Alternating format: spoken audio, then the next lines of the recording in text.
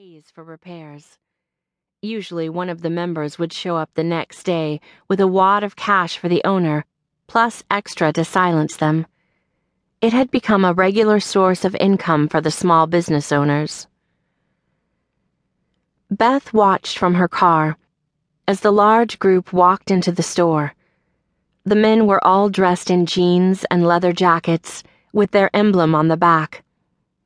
Everyone in the small lot gave them a wide berth, not wanting trouble. Seeing others panic as she had made Beth feel guilty. They had not acted any different than any other shopper going into the small store. Several women were interspersed throughout the men. As one of the young women laughed, it drew Beth's attention. Mrs. Langley's granddaughter, Samantha, was walking with her hand through one of the larger men's belt. His arm was casually draped around her shoulders as he walked beside Samantha while talking to another biker, totally ignoring the scattering patrons. Sam was dressed as Beth had never seen her clothed before, and she had already developed a reputation before the bikers had made their presence known in town. She wore tight jeans that left her hips and stomach bare, with a glinting belly ring that drew attention to her flat stomach, along with a skimpy top, which left the globes of her breasts bare. Motorcycle boots completed the picture of a biker babe that Beth was sure would give her grandmother heart palpitations. Sam was several years younger than her, and at 19, her body was lithe and firm. Unlike Beth's own short, chunky frame, Beth was not overweight, but because of her small 5-foot stature, the weight seemed to pack on no matter what she ate. Thankfully, her job and exercise kept her from being a pudgy mess. When they entered the store, Beth carefully pulled out of the lot. She was worried for the young girl, though being well acquainted with Sam, she knew she would not appreciate any concern. Beth knew Mrs. Langley would be worried sick if she knew whom her granddaughter was hanging out with, while Sam's father would be furious. Vincent Bedford was president of the local bank.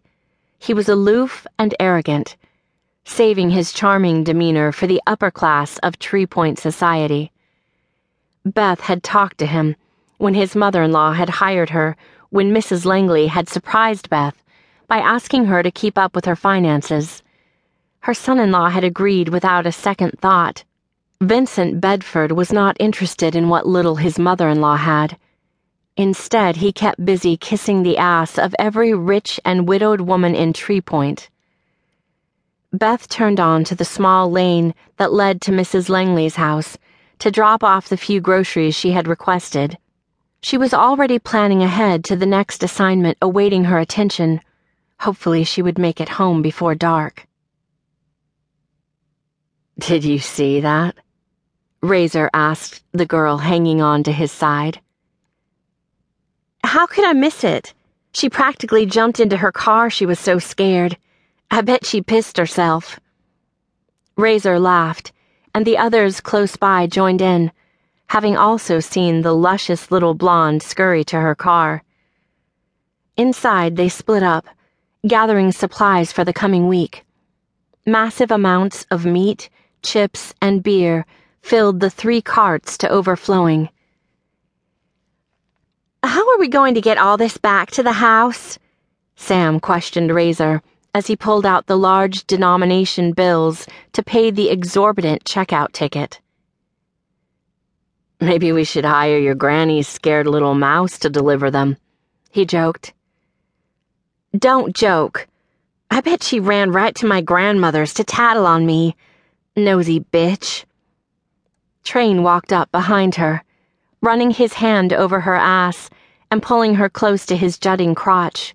They ignored the gawking customers and sales clerk, who were not used to such blatant sexual behavior in public. "What you gonna tell, Sam? That you're fucking one of us? What you worried about? It's not the truth." He snickered, pulling her even closer. "Don't worry, Sam. It wouldn't occur to that old woman that you're fucking them."